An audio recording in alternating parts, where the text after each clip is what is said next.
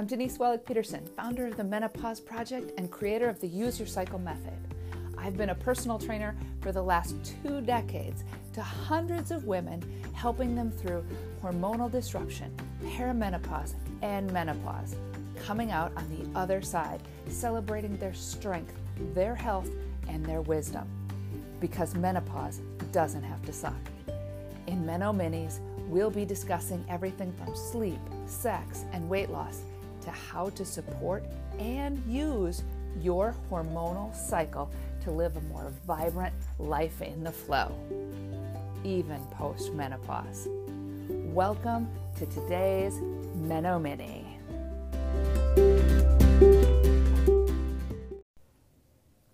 Hey, how's everybody doing today? I recently did an Instagram poll and an overwhelming number of women wanted more exercise information. So today, I'll run you through the basics of exercising with your cycle and best practices.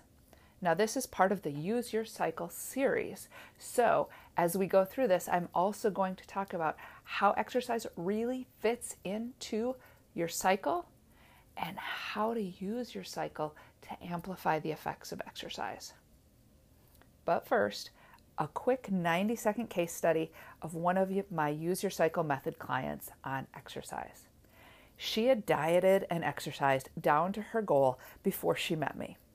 Then, with the holidays struck and lots of her habits went lax, January 1st came and the pendulum swung the other way to exercising 2 times daily. The perimenopause body doesn't like this kind of stress. We chatted about our options and the intensity of each workout and settled on 4 intense but short workouts each week, preventing the stress reaction and enhancing her fat loss. We also shaved off 3 hours of workout time during her week. A win, win, win. All right, on all those winning notes, let's start with the basics of hormones and exercise. First, the older we get, the more reactive to stress our body becomes. And exercise causes stress, which causes a cortisol surge. And unattended, cortisol causes fat storage. Now, because it's important to exercise to maintain and build muscle as well as keep a healthy heart, we don't want to opt out of exercise altogether. But what we can do is exercise in a way that builds muscle or heart strength faster than it builds stress. Here's what happens when you lift weights intensely, that means heavy and with as little rest as possible. Testosterone increases, growth hormone increases, but faster than cortisol increasing. And until about the 30-minute mark, testosterone and growth hormone are outpacing the cortisol. But at around 30 minutes, cortisol takes over and the benefits of the testosterone and growth hormone start to decrease. 2 key takeaways here. 1, short workouts. That means 30 minutes or less. At 30 minutes, you are done. You're done, you're done, you're done. 2, intense workouts. Heavy, not 12 to 15 reps of 10 pounds, but more like 4 to 12 reps to failure. Same with cardio, 30 minutes or less until you have to quit. Not back off in pace, but quit and recover. Running sprints versus jogging. If I'm sprinting, I am running all out, balls to the wall, until I can no longer run balls to the wall. And then I rest. That's different than I'm going to jog for the next half hour. Jogging does not equal increased growth hormone and testosterone, just increased cortisol. Remember, cortisol stores fat. Without the offsetting of the growth hormone and testosterone, you're kind of spinning your wheels here. So for an example, The soccer field example is always my best example of an intense cardio workout. When I go to the local soccer field, I sprint from goalpost to goalpost. It takes me about 30 seconds. That's 0.125 miles. And then I walk back to the first goalpost. That takes me about 2.5 minutes.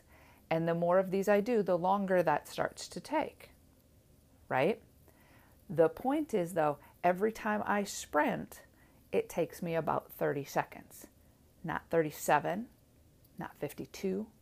It takes 37 seconds because I recover until I can again go that fast. So translate this over to the treadmill. If the first time I sprint for 30 seconds, I'm running at 9 miles an hour, and then I back it off to, 1.5 miles an hour for as long as it takes to be able to again run at 9 miles an hour for 30 seconds, then what I want to focus on is increasing the length of the rest time so that I can continue to get the 30 seconds at 9 miles an hour. What I do not want to do is run for 30 seconds at 9 miles an hour, recover at 1.5 miles an hour for 2 minutes, and then keep my rest period the same. But in order to run for 30 seconds, I am having to decrease the speed I'm going at. That's backing off. That's starting to pace. You do not want to pace. All right, enough of that. Second exercise basic. Only 4 workouts a week. This could be 2 strength and 2 cardio, 3 strength and 1 cardio, but I recommend at least 1 cardio and 2 strength. Most bang for your time. Of course, once you've mastered these basics, we layer in using your cycle. Now, I found this analogy to be very helpful to explain. So, first, men. Men have a 24-hour hormone cycle. They wake up, their testosterone is high, and that means their energy is high, and it's a great time to work out or be frisky or whatever, but they're ready to go for the day. As the day goes on, their testosterone drops, and they won't get as great of workout as if they, at 3 in the afternoon, or especially in the evening. But in the evening, a stretch or a foam rolling for recovery helps them come back strong the next day. Now, women have a 28-day cycle. Day 1, you get your period. You are strong. And it's a great time for strength and endurance because it continues to increase through day 14-ish when you ovulate. As the month goes on, your testosterone and estrogen then start to decrease.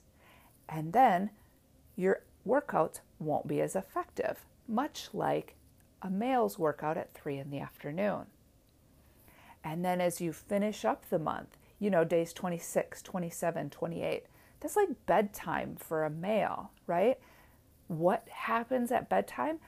It's far more effective to do recovery things like foam rolling, stretching, restorative yoga.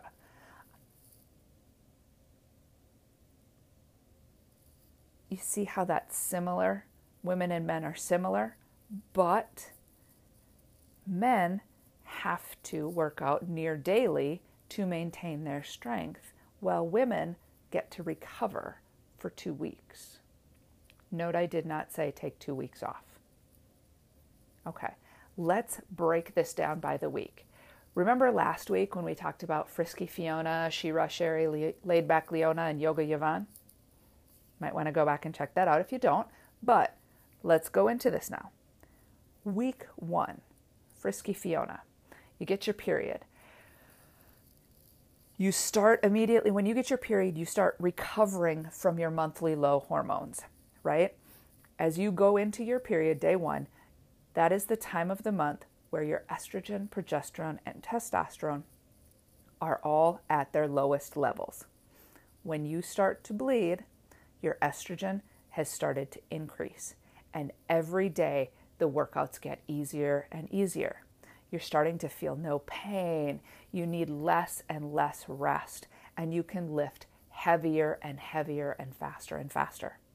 We move into week 2 with Shira Sherry. In the house, testosterone now has started to increase. It is a great week to go for personal records, for very heavy lifts, and for very fast sprints. And then ovulation. Testosterone and estrogen start to fall while progesterone goes up because laid-back Leona is in the house. Things start to feel harder. We can still lift, keeping intensity as high as possible, but maybe it ends up being less weight than during the week number 2. As we slide into week 4, Yoga Yavan shows up. This is like a guy trying to exercise at 3 in the morning, especially around days 26, 27, 28. Their workout is gonna suck. When Yoga Yavan shows up, it's time to stretch. It's time to recover. Foam roll, massage, take a bath. Your estrogen, testosterone, and progesterone are all in the tank. Stretch now for a stronger tomorrow, for a stronger next week. Just like you don't see the men in the gym at 3 a.m. Quit trying to push through days 26, 27, and 28. Recover. Is this counterintuitive? Yeah, it is. And until recently, all the exercise research had been done on men. And the assumption was that women are just small men. Never mind that when they tried to study women, they threw out all of the outliers that didn't prove their point because their hormonal cycle was too unpredictable. Do you see my eyebrows hitting the ceiling here? Women's hormones are very predictable, just on a different schedule than men's hormones. Whoa, so what's a strength workout look like? All right, here's some exercise 101 Denise style. A strength workout looks like a leg move, a chest move, a back move, a beauty move. Leg, chest, back, and beauty. That might be squats, push-ups, rows, and dips. Or it might be deadlifts, overhead presses, pull-ups, and abs. Just as long as they fall in that leg, chest, back, and beauty, right? Frisky Fiona, week 1, she's lifting heavy-ish. She's taken some rest, and she's probably having to get 10 or 12 repetitions. Shira Sherry, she PRs those. She maxes out. She doesn't need any rest. She's failing in 4 to 8 reps. Laid back Leona, she's kind of like Frisky Fiona there. She's lifting heavy-ish. She's taken longer rest breaks, but it's feeling harder and harder the longer the week goes on.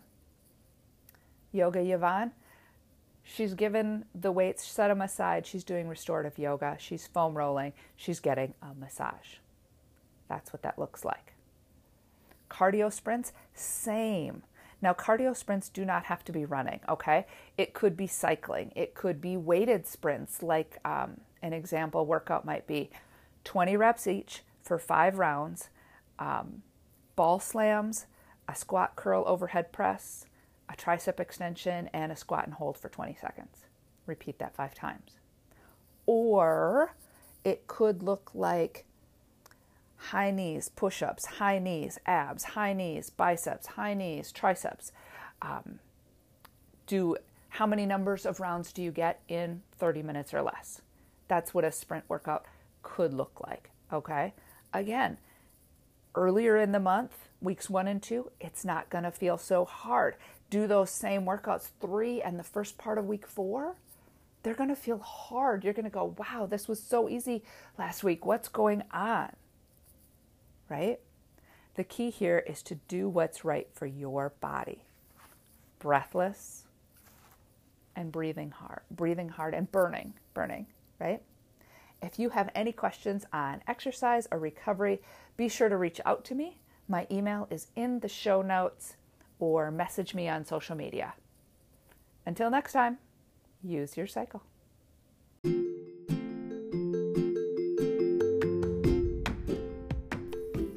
Hope you enjoyed today's podcast. thanks for listening. It would mean a ton to me if you left a review or passed this podcast on to your best gal pals. And hit subscribe so you don't miss a single episode. If you have any questions, be sure you join the Menopause Project on Facebook. Until next time.